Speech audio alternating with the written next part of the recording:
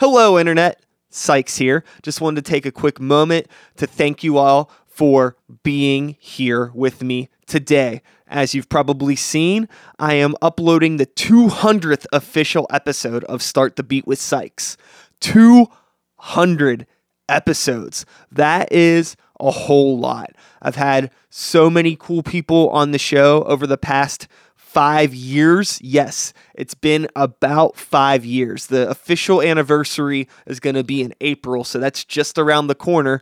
But pretty much it's been 5 years, and it's been a really, really fun ride so far, and I'm really looking forward to 5 more. Today, for the 200th episode, I'm going to be presenting you a conversation that I recorded live at Podcast Night at the Tolma just a few weeks ago, where I basically told the story of me to a room full of strangers. And by that, I mean it was the story of how I came up as an artist and a creative type. I don't know. You'll just have to stick around and see what I'm talking about. I'm joined on this episode by my friend Toddy of the Thrifty Podcast, who was kind enough to host that event and sit in with me on this conversation. It's a whole lot of me talking about myself, and I hope that that's not too self-indulgent for all of you to enjoy. I did my best to try to craft together a story and, tell my tale in the best way that I could remember it. I'm not a storyteller. I'm a podcaster, but hopefully it turned out all right. I think it did. Otherwise, I wouldn't be uploading it. So, yeah, without further ado, I'm going to present you now with my episode 200 of Start the Beat with Sykes. Sounds crazy to say, but hey, sit back, relax, and let's start the motherfucking beat!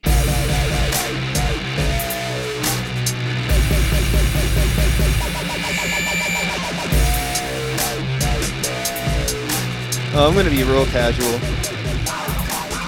I need to be, because this is a pretty uncomfortable topic. Actually, that's not true at all. Okay. How we doing? Good. I'm going to let you introduce me and then... Yeah. Hold on. I'm going to hide. Okay. You want me to go? Are we recording? Oh, I can't. I'm not even here. He's not here, so I have to find it. I have to find it myself. So, ladies and gentlemen, children of all ages, thank you for coming to Podcast Night at the Tolma. PNAT 1. Great turnout. There will be more.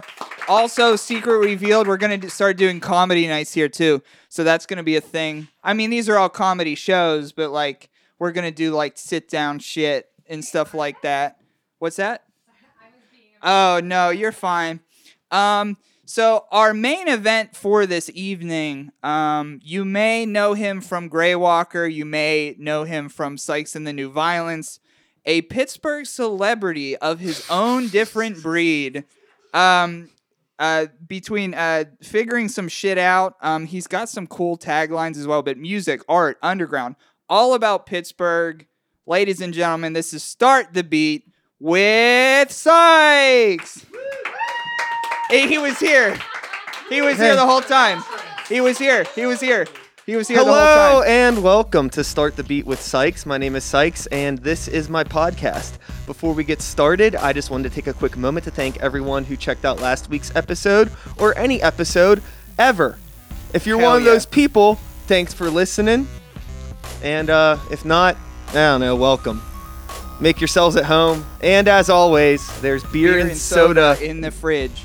Thank you. I listen to your show. And there is beer and soda in the fridge, folks. Fun fact, this is, by no coincidence, the episode that we are recording right now is actually my 200th episode of Start the Beat with Sykes. 200, baby. And it's a little fun thing. We are live right now on Facebook. There's only 196 episodes available. So this is going to be kind of, if you're watching it live, you're getting it in advance. Mm-hmm. So sneak peek. This for the real ones out there, but for anybody else out there, this will not be available to the normal community for some time. So typically what I do, for those of you that don't know my show, is I sit down with artists. I talk about their stories. where they came from, their struggles, blah, blah, blah, blah, blah.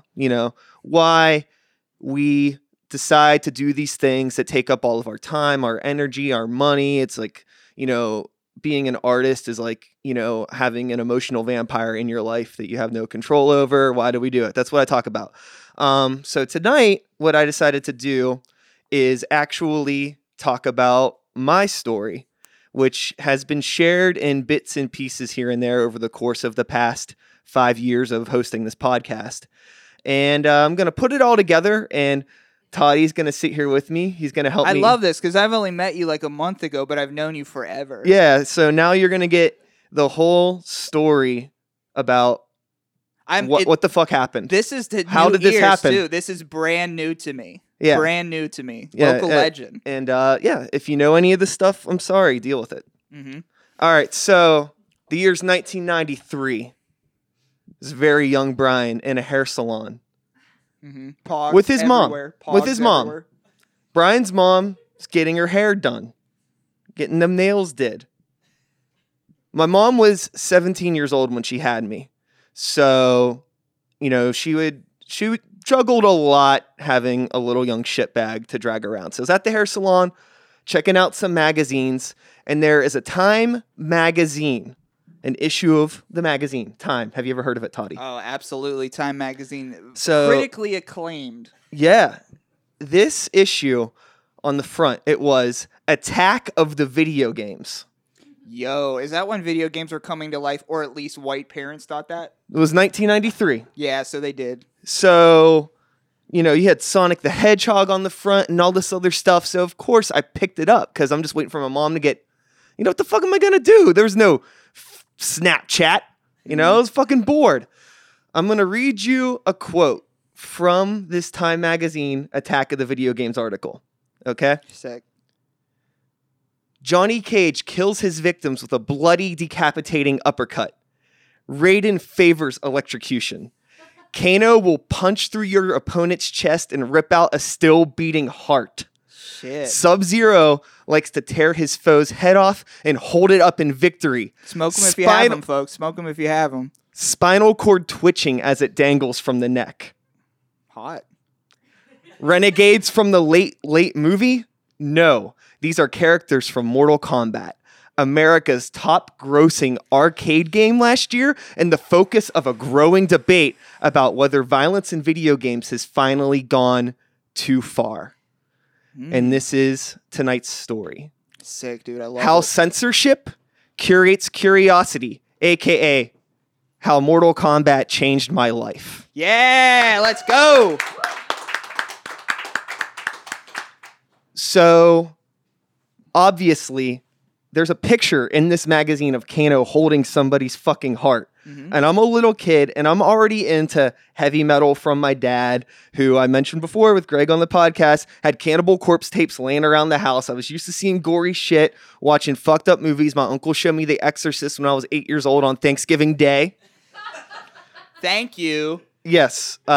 So this was right up my alley, obviously. Mm-hmm. So eventually, I got a copy of it, and I was playing it on my Game Boy. The first copy I had of it was on Game Boy, not the best representation of it, but there was a swimming pool by my house, and they had an arcade in there, and they had the Mortal Kombat cabinet at the swimming pool. So I got to play it there every so often. May I ask a question? Yeah, totally. Who was the character? Do you remember the characters that you preferred at the time? Well, I preferred Scorpion because he was easy to play, and I just liked doing things that were easy because I was like, a fucking child. Were you against Sub-Zero or on Sub-Zero? Because if you like, a lot of folks, if they like Scorpion, they were done with Sub-Zero. Well, if they like Sub-Zero, you couldn't say dick about Scorpion to them. I'll tell you this. The thing that I was always really pissed about was going back to the quote from Time magazine. Mm-hmm. Sub-Zero likes to tear his foe's head off and hold it up in victory, spinal cord twitching as it dangles from the neck. Mm-hmm. You could only do that in the arcade. You couldn't do it on the Game Boy. You couldn't do it on Super Nintendo. I had only seen a picture of it, and this was pre-YouTube. Sure. So there was a very long time where I just wanted to see Sub-Zero rip that Do fucking it. head off. Do it. Yeah. Like as a little kid. Like Do it. I'm actually going to hold it because we're getting to the next part Cool. of this chapter. So, you know, school, I was never super good at socializing as a little kid. I was an only child. As I mentioned, my parents were super young. My mom worked all the time, and I never really, I don't know. There wasn't a whole lot of it. This is kind of like I wasn't neglected, but I was just kind of like there and just kind of figure shit out. To your own devices. Yeah, so in school I had a bit of an issue. But one day I noticed this kid, Maurice, who was drawing a picture. And it looked like Scorpion. Like he was drawing a shitty little cartoon of a Mortal Kombat character. So I was like, yeah, is that Scorpion? Did young Sykes swear back then? Like, is that fucking Scorpion? No. Did you swear yet? I didn't swear yet. Okay, so you were still cool. I was still pretty cool. Yeah, I wasn't a piece of shit like I am now. But I saw it, like, he was drawing Scorpion. I was like, oh shit. And he was like, yeah. Time so to we dap started that dude up. We started fucking like hanging out. And I was like asking him about like, how do you draw that? And he started showing me how to draw like the characters. And this was actually how I started drawing and getting into art, was hanging out with Maurice, drawing Mortal Kombat characters. And like he was in the like kung fu movies and all kinds of video games and comic books and stuff like that. And it was the first time I was actually able to like create something like from my mind. Prior to that, I mentioned that I was in the music. I had like this, well, my dad had this Iron Maiden VHS tape. It was Live After Death. I have it. And that was like, I would like watch it, and I wanted to be Steve Harris so fucking bad. Yeah, dude. In his sick pinstripe leggings and shit, playing bass. I would like listen to it. I had like a tennis racket that I would pretend to play guitar with, you know, very stereotypical shit. But that wasn't really the same as like actually being able to create something. Sure. So drawing was like it for me. You know, it got to a point where like my teachers saw like an increased interest in the art, and they were trying to convince my mom to like get me into Kappa. I was in Pittsburgh Public at the time, but like my mom like did not give a fuck. She just didn't. Like she didn't care. She didn't want to deal with it. She didn't have to come to school. She didn't have to do paperwork. In retrospect, I totally get it, because like she was fucking 21 when I was 4. So like, and it's also taking sort of like a chance. Like, is this maybe 3 months of your life that I'm, as a parent, going to dedicate more than that? Yeah, so I just think that like, yeah, I mean, she was never the most supportive of anything I did creatively. We'll kind of get to that, not to be a bummer. Yeah. But like later that school year, this would be 2nd grade, by the way. My parents got a divorce and ended up moving schools. So I ended up like losing contact with Maurice. How old were you? The 2nd grade, something like 6, 7. I don't know 6, how old 7. you are in there, like whatever that is. I can't remember. I know the grades a lot of this happened in, but like age ain't nothing but a number. Yeah, no, that's why I asked, because I can't remember how old I was in 2nd grade either. That's why. But you know, my parents got a divorce, and we moved schools. I lost contact with Maurice. And a big reason why I lost contact with Maurice, you know, we got along really well, but we never hung out outside of school. And the reason why she didn't want me to hang out with Maurice outside of school is because Maurice was black. Yikes. And we grew up in a black neighborhood, and there was a lot of like weird stuff in my family about it. I don't know if it was like racism or just so much just like uncomfortability in the neighborhood, but it was always this underlining thing in my house. But like, for me, it was weird because this was the first time that I'd been, you know, always been told like, oh, like, you know, you don't want to be around those people. It's dangerous. But like, I was in school with a bunch of black kids. We all liked fucking comic books and video games and shit like that. And the even funnier thing, there was only other person I ever went to school with that had the same last name as me was this kid named Eugene Howe, and he was also a black kid, so everybody thought that we were related, and like my mom fucking hated it.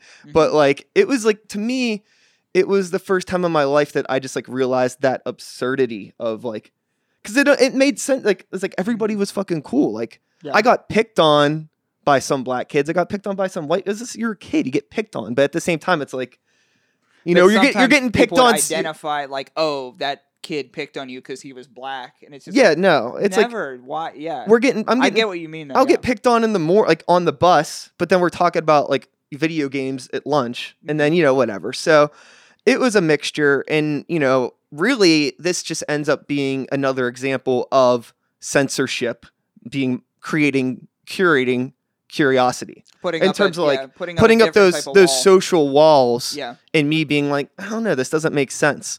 So I moved into a new school district when we moved, and it was in the middle of a school year. My mom got custody, and it was a total nightmare because like my dad and we really connected well. He was a dude that was into all the music and all this shit, and I don't know. I just didn't really have a whole lot to do outside of that. Like I lost my buddy. I couldn't hang out with my dad. My mom was around all the time. Did so I you was, still draw? yeah. Well, I was still drawing, and I was just kind of like hanging out, and I had a lot of time to just like get lost in my imagination.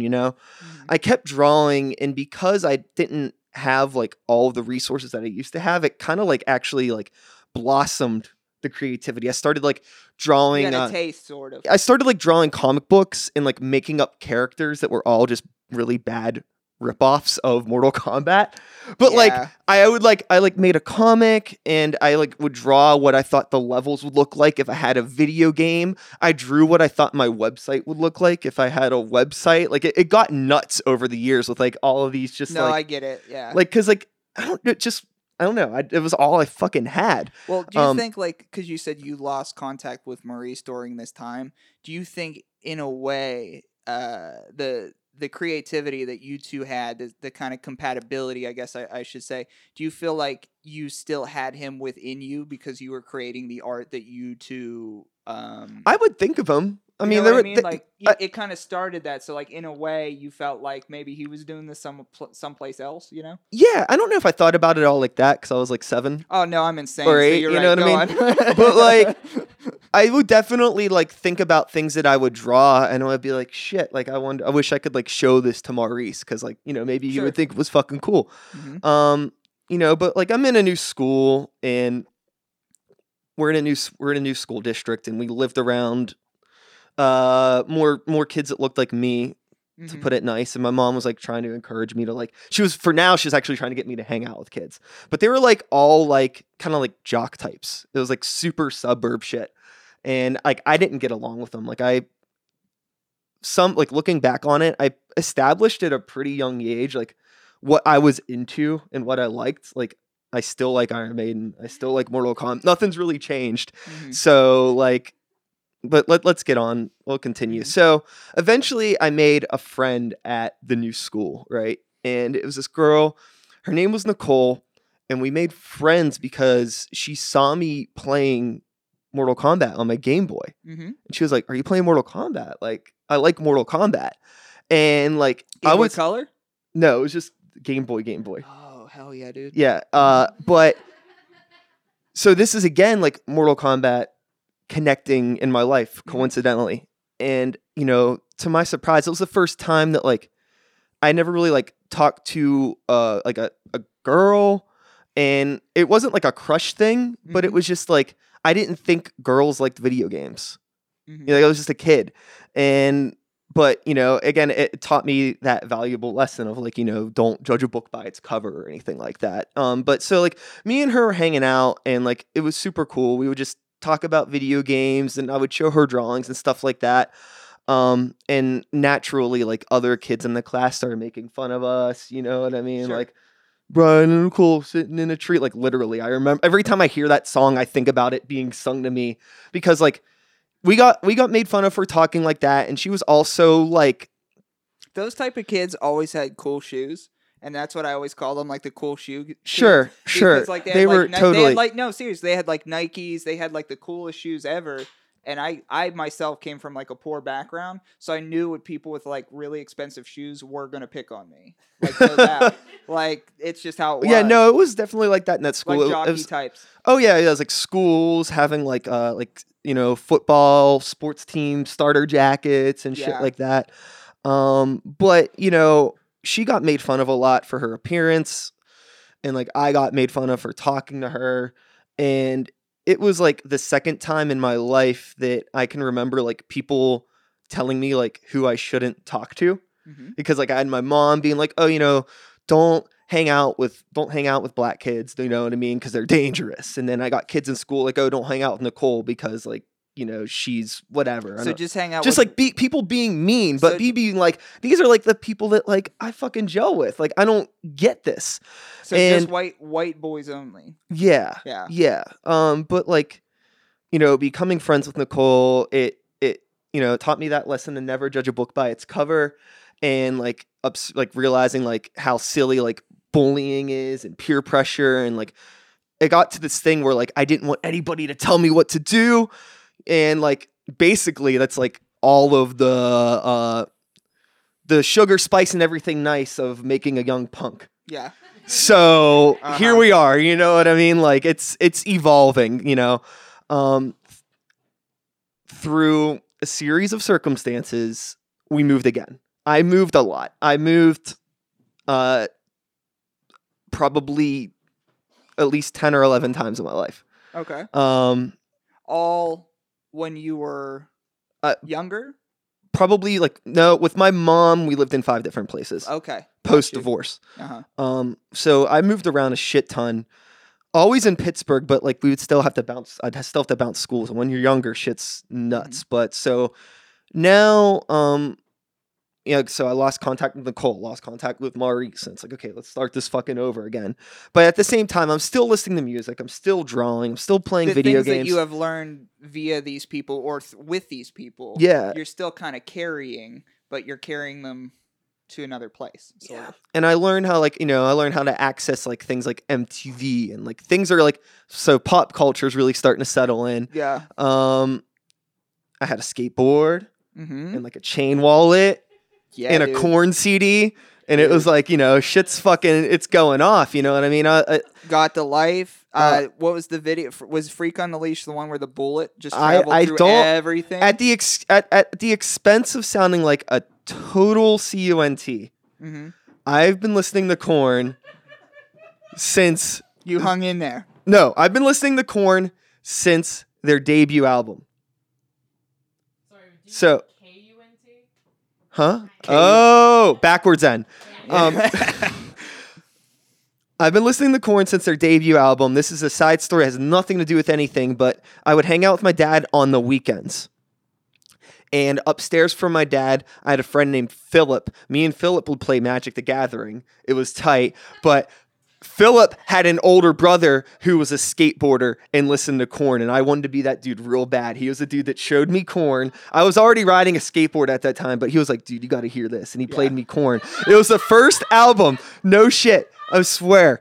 But I remember Life is Peachy coming out, and I remember Follow the Leader coming out. Yeah. And I remember being mad. Follow the Leader came out when I was in 7th grade, and I remember being pissed. Actually, no, 8th grade. Correct me. 8th grade came out in 8th grade, and I was mad about it because I was getting made fun of for having like shirts on that nobody fucking knew what it was. And then all of a sudden, Korn's on TRL, and people were like, "Oh, like I know what that shit Total you're wearing is Request now." Live, baby. Yeah, it's like, "Oh, I know what this is now." So it's like okay for me to like Korn. It's like, "Oh, fuck you."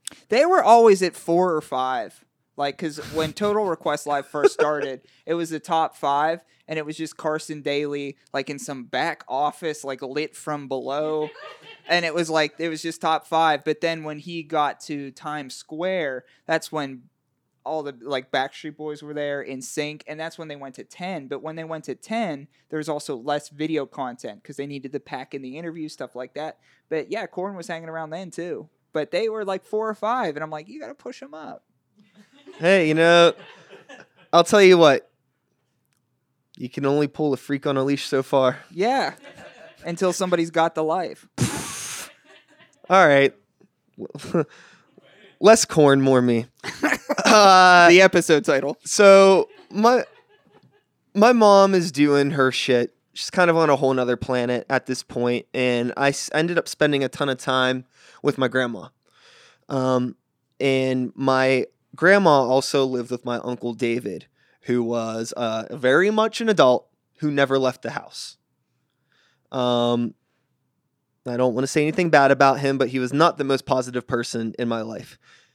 But one thing of positivity that he did bring into my life, which maybe in retrospect is not a positive thing, depending on how you look at it, would be the traits of being a collector. My uncle was a huge collector of shit. Movies, records, magazines, Media. comics, media. He loved all that shit.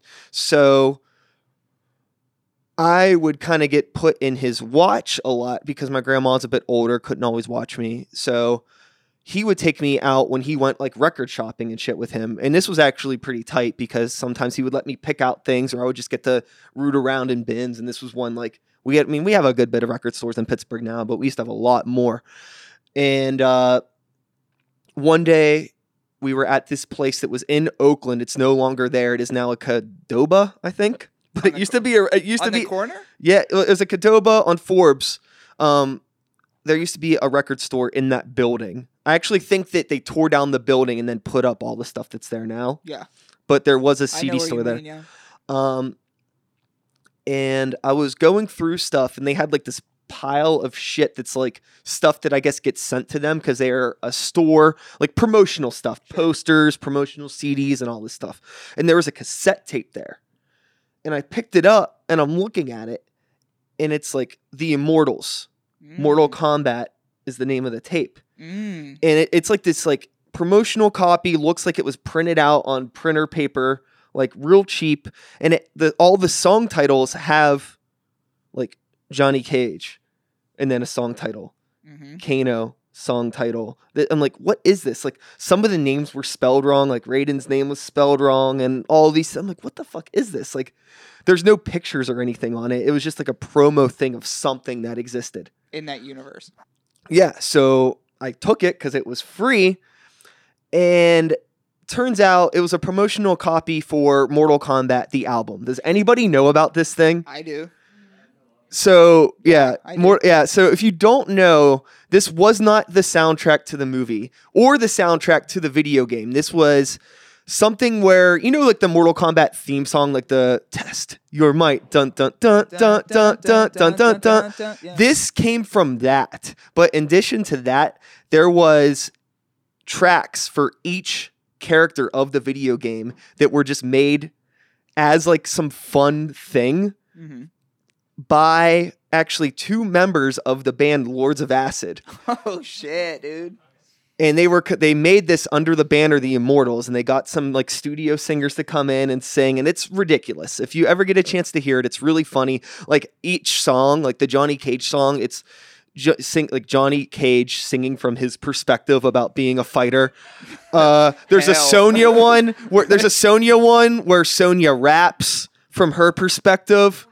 I'm in on that. I know of this, but I never heard it. Oh, it is fucking tight. But anyways, it was my gateway into the world of electronic music. Okay. I knew it was a thing, but I never really had a reason to relate with it before this. But Venn diagram. I didn't know how to feel about it. Again, like I'm listening to Iron Maiden and, you know, fucking Korn and Green Day and like, you know, Smashing Pumpkins, Rage Against the Machine, like all that shit. I mean, the closest thing to this that I was probably even aware of at the time would have been like The Prodigy. Or like Chemical Brothers, because it was mid-90s, and that's when you had a lot of that electronic stuff. Prodigy had a lot of incredible live performances that they put on MTV. I remember recording Prodigy on a VHS tape, and just like when my mom wasn't home, like up it goes. There was smoke. There was like, so I'm getting fucking hyped. Go on. It was tight. In the time frame of all of these things, the only person I really ever had in my life that would like encourage my creativity was my grandma. And I was doing all kinds of weird shit. Like I would be drawing stuff and I would show it to her. And I had like a toy little keyboard that was just laying around that I never quite understood. I had like this like really shitty like toddler drum set that had like paper drum heads. That was like a piece of shit.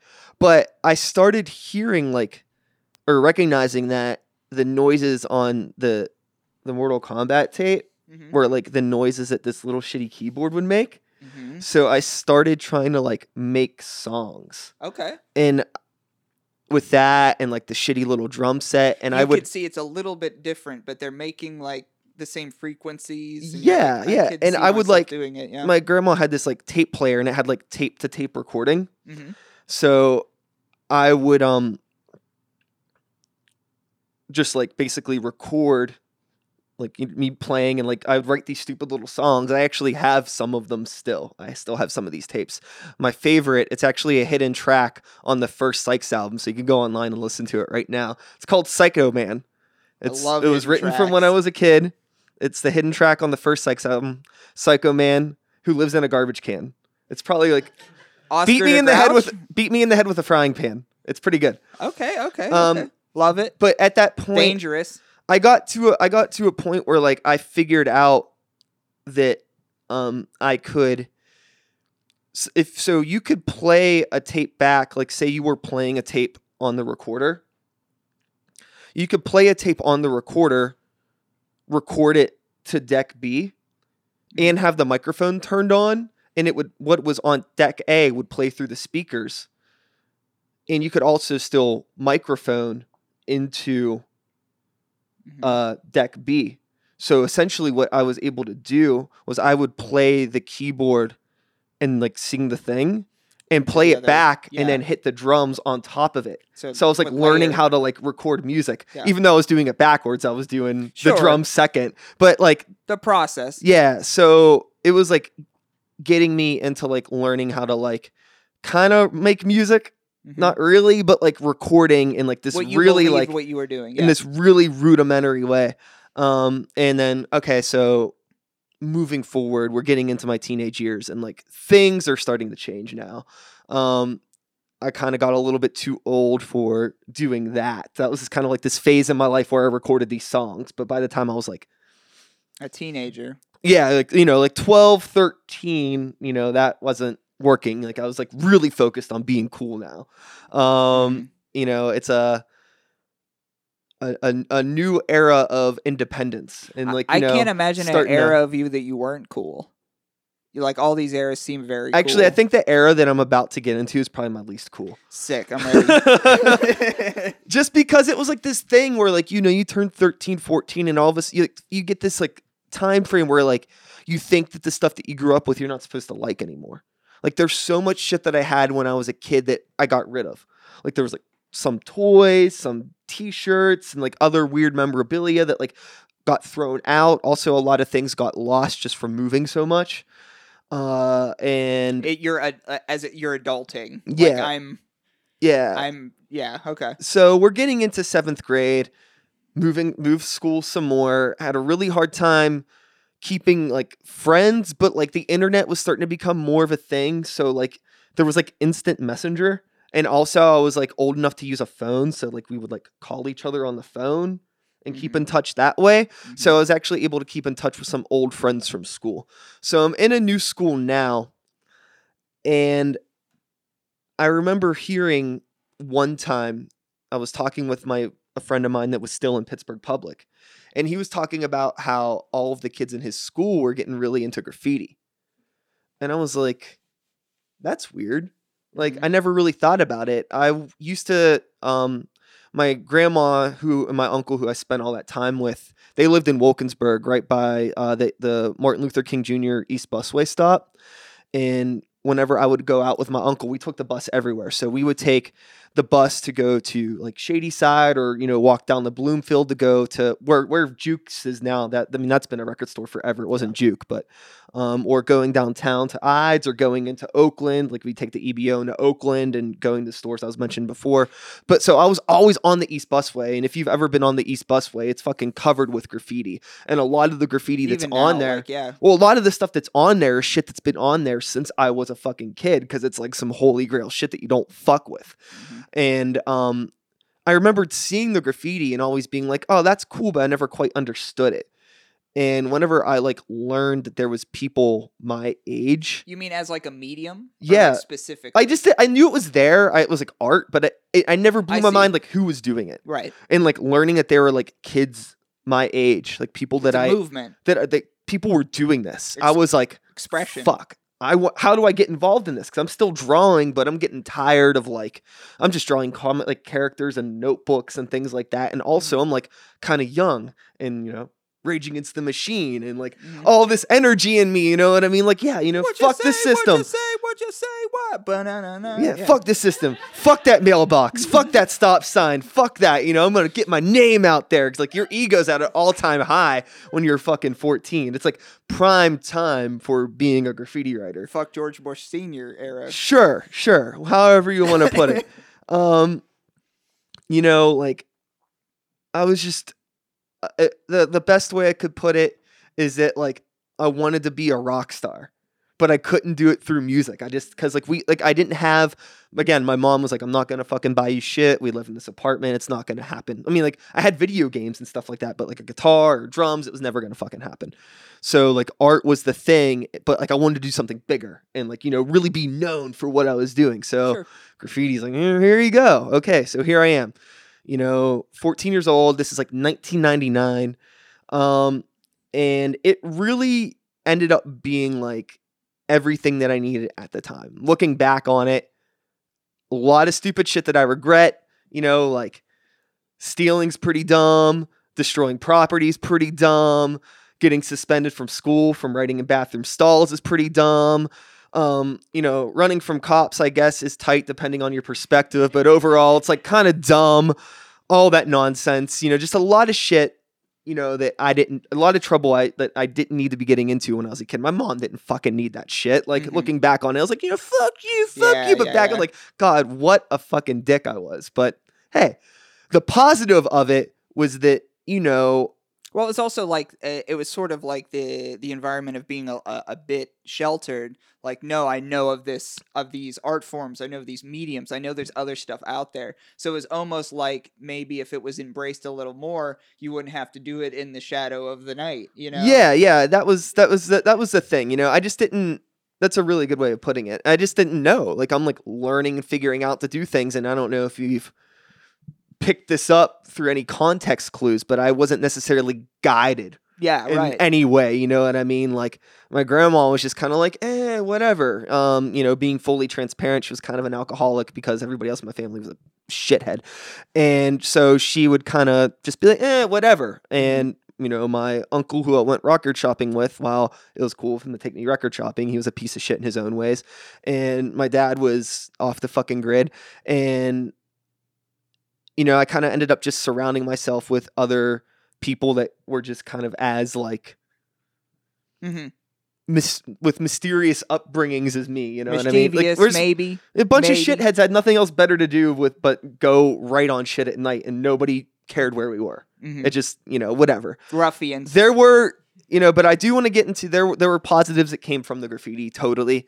My art skills continued to develop because I kept doing stuff. I was doing bigger stuff. I was working in different mediums. It got me really into color. Prior to this, like it was a lot of my sketches were just kind of like pencil, ink. Like this was my first introduction to color. You were probably on like paper. Yeah. Okay. So the different canvas, different. I ended up, because again, all those graffiti kids were kids from my old school. I ended up bringing it into the school that I was in, and like I put a crew together, and in a way, like I kind of developed some leadership skills. I get it. I was kind of like the one that like started it in our school. Like, did you have a crew name? We did. Oh, sick. Our first crew name was TCBE, or no, TBCE. The Taco Bell Chalupa Eaters. Okay, very respectable. Great, also great product. Discontinued. Did I mention we were 14? Yeah. We had a lot of anger to get on the streets. Eventually it's funny, it's like I say eventually it developed, but like so like my graffiti height went from like 14 to 17. So it's only 3 years, but there was so fucking much that happened in that time frame, and we'll get there because that's like kind of where the rest of the story exists in those 3 years. Okay, so leadership skills. We got into a lot of shit, but we also like I made a ton of friends all over the city through this. So like networking, socializing, maybe not with the best people, but Would they see maybe your Social tag skills. or your work or what? You would run into people. Yeah, right. Like you just run into somebody under a fucking bridge. I mean, they might walk up to you with a pipe in their hand at first, sure, but you got. but your it's own like, pipe. yo, like, Yeah. cool, not cop, not a cop, that Mhm. kind of shit.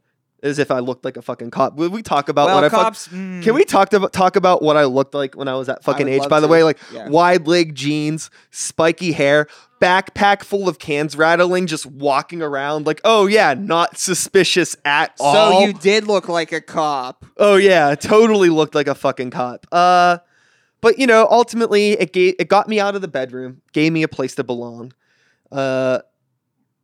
And through all of these people, eventually, like I was hanging around, I got introduced to the world of underground hip hop because there would be a lot of cool events. Like I would live paint at some events.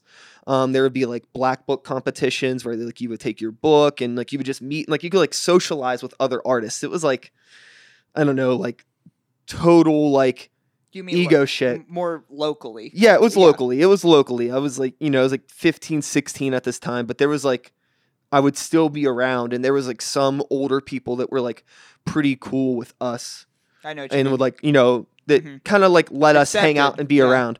I was like at a lot of events painting and I started getting around a lot of like local hip hop. And music was still my first love, but I didn't listen to a ton of hip hop. I wasn't even aware that like that sort of thing existed. You know what I mean? Yeah. All the hip hop that I knew would be whatever was on TV at the time. You know what I mean? Like the best example of underground hip hop I was probably aware of was like Eminem. And it was always like way too aggressive for me.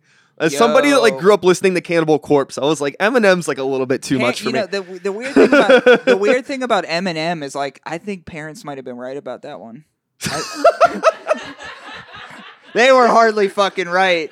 But I was like, I had a rich friend who would burn CDs off Napster and sell them for $20. I got the Marshall Mathers EP, and I got the other one with the trunk stuff on it, and I was listening to that, and like people parents' age would just be like, that's garbage. I'm like, that's what you said about Marilyn Manson. He's fine. And then when I got older, I'm like, oh no, parents were right about Eminem. You Yeah. were right. Totally. Yeah. And it was one of those things where like, I grew up in that era where like, popular rap was all like gang shit and sex, drugs and violence and this and that, which is tight, but like Very tight, but also not the right. Yes, Yeah, it was like, I mean, like when you're a kid, like it was so stupid. It was like, it was like, that was like be the stuff that like my mom would hear and think that it was like, that's how it was. The So I scene. couldn't. Yeah. Yeah, but I mean, also, I do remember one time there was people that walked up to our car window holding a gun in their hand, and my mom sped off because we grew up in a bad neighborhood. So there was some shit that happened. Yeah. So it was like there was like little things that happened. There was a stabbing outside of my grandma's house one time. Yeah. I I grew up in McKeesport, and so I grew up around like a lot of yeah, like, drug dealers. You and know what's stuff. up. Yeah, I've seen some people get stabbed. So before. I mean, like while like as a kid, like I don't know, we're getting sidetracked, but like I understood, I guess, like where a lot of that fear was coming from. But getting back to this, like being in the graffiti community, I was around all kinds of people, and everybody was pretty much cool when I got introduced to underground hip hop. I don't know how that could possibly relate to the rest of the story, but let's continue. It does. I mean, that's what a lot of your stuff. Yeah. So in the middle of all this graffiti stuff, I'm still a kid, still video games, PS1 era. All right. Cool Borders, Tony Hawk, Final Fantasy. Twisted Metal. Fuck yeah, you know what the hell's up. Oh, I know. Spyro the Dragon. I played that yesterday. Admittedly, getting back, it was a dark time for the Mortal Kombat franchise. A very dark time. Don't I know it? A very dark time. But, the OG games, still near and dear to my heart, you Yep. know. Would still play them. It was tight. So I go over to my friend Tristan's house one day. He was not a graffiti kid. He was a friend from another school. But we kept in touch through the internet, phone, stuff like that.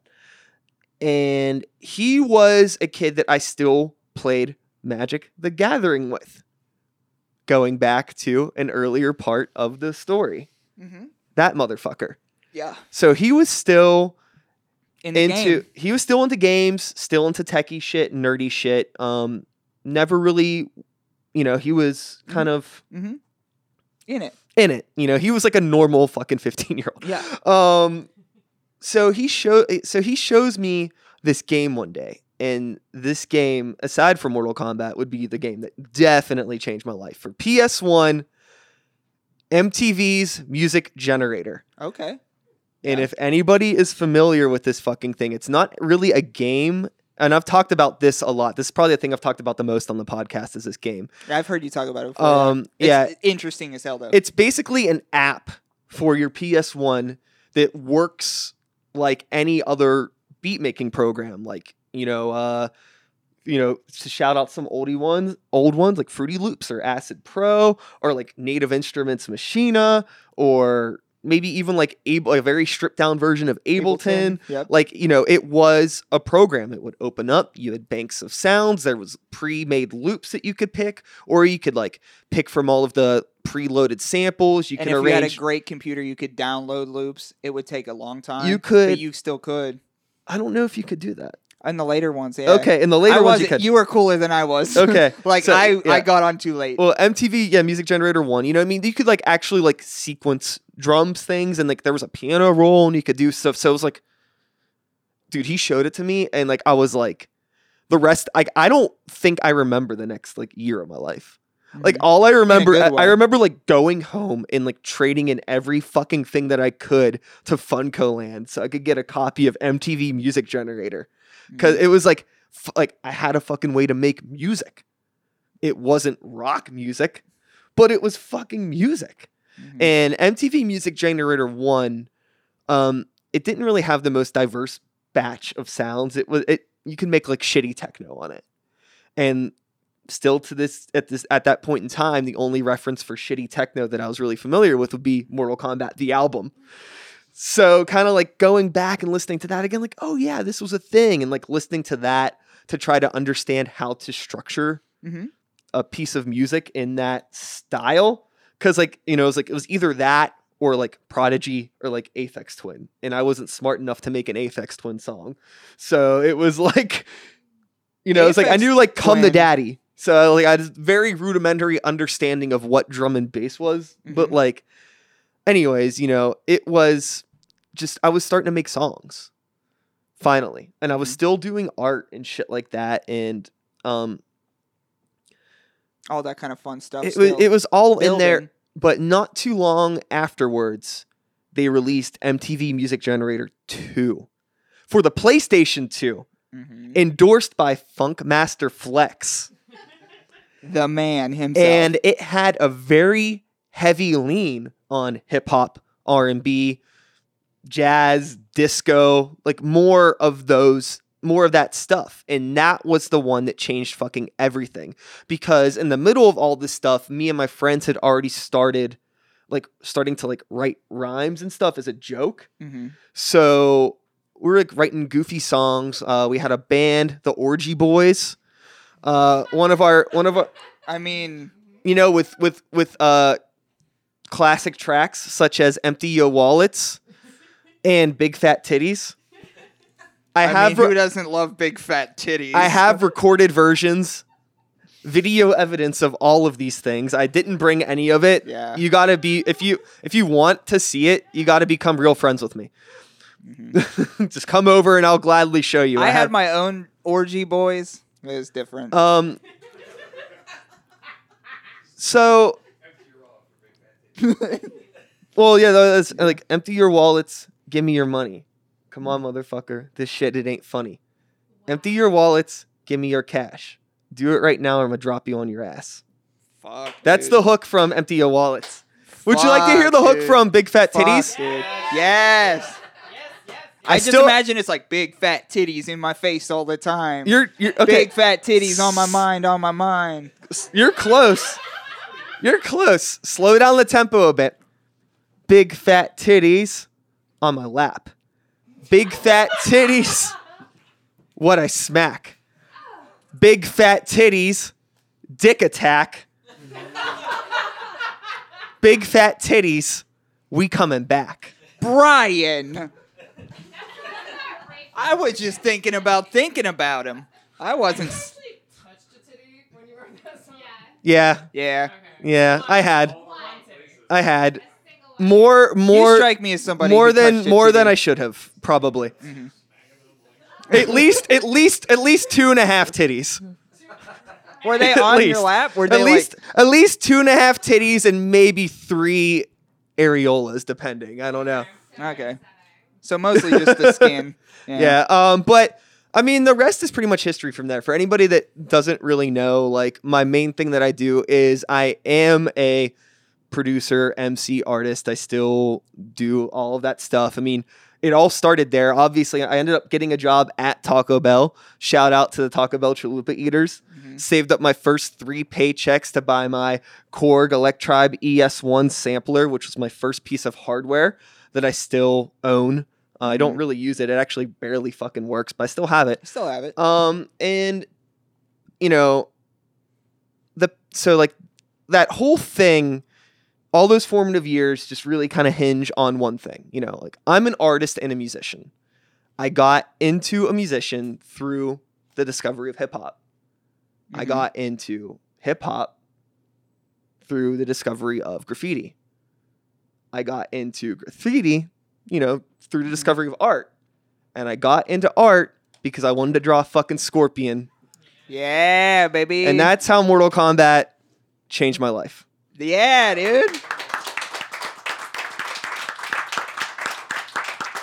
Now, There's like, I just want to say, like, there's a ton of nuance in there too. Like things like, you know, becoming friends with Maurice and, you know, learning about like all the weird social shit with like that whole thing. And my mom being like, oh, don't talk to black kids. And then like, you know, getting made fun of for hanging out with Nicole. And it was like all this and like other just like weird little things in my life, or like finding out about electronic music because of that stupid Mortal Kombat cassette tape. Like, it could be a coincidence, but like, I don't know. It's just there. And it's like an unusually important part of my story.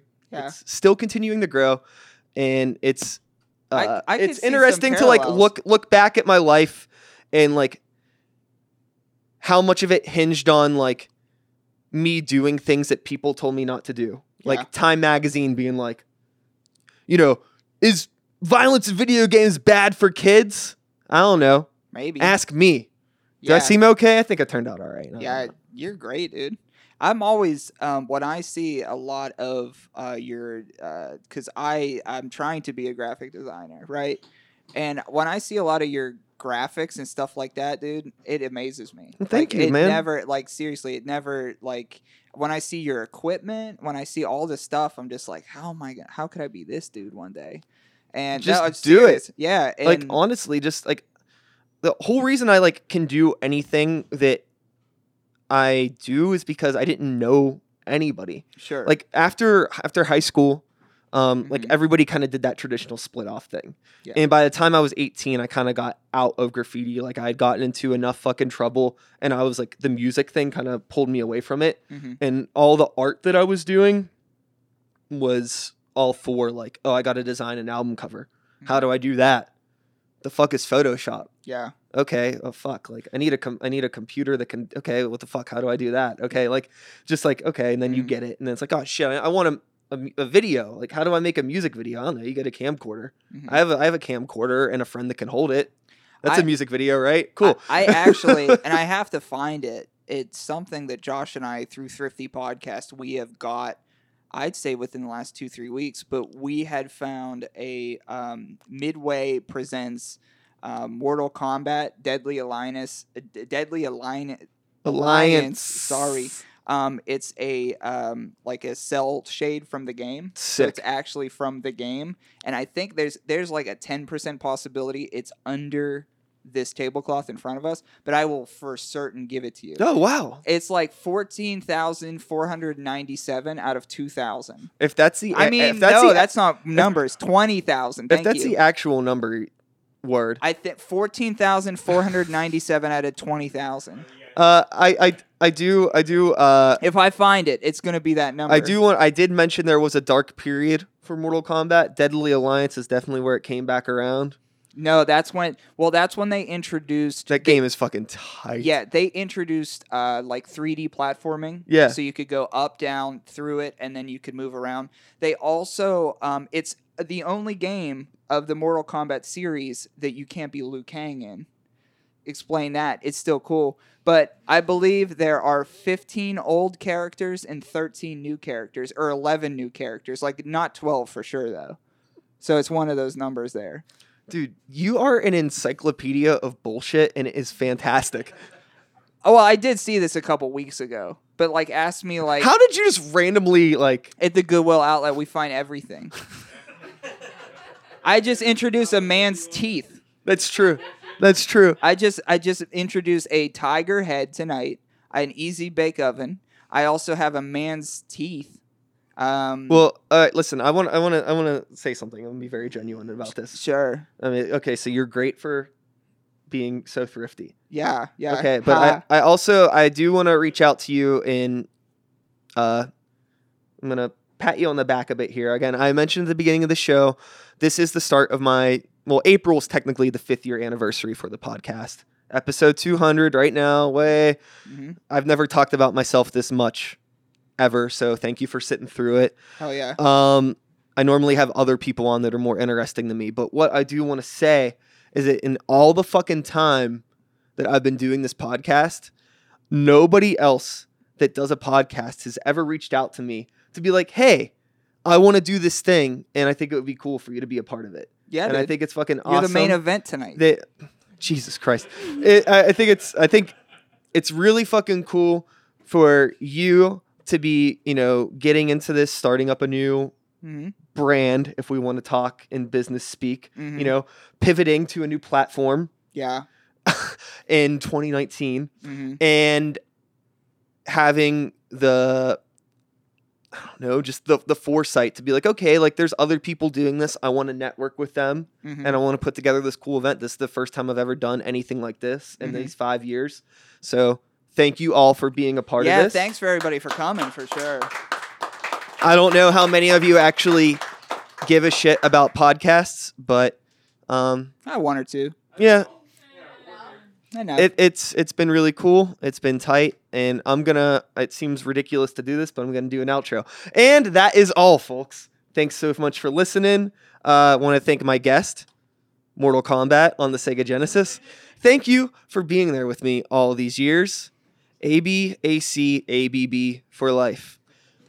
And that's all, folks. I'll be back again next week with another episode. Not here, so... But same time, same place, same channel. You know the drill. My name is Sykes. Start the beat. 2019. And if I could just get a hefty whoop, whoop from everyone. Whoop, whoop. Thanks for listening. And that's it. If you have anything else you want to say. No, just to echo the sentiments of you. I thank everybody for coming. No cops showed up, so we're going to be doing this again until they do.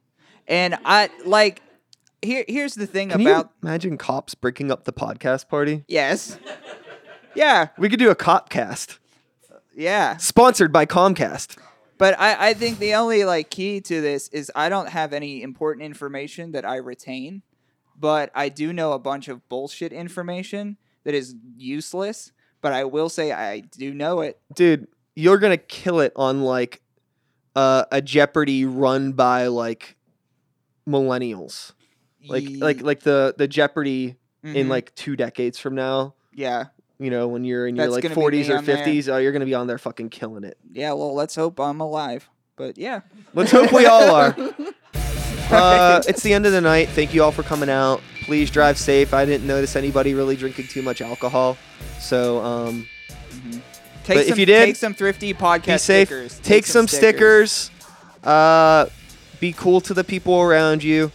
Don't take what you have in your life for granted, and drink more water. That's all I have to say. Yeah.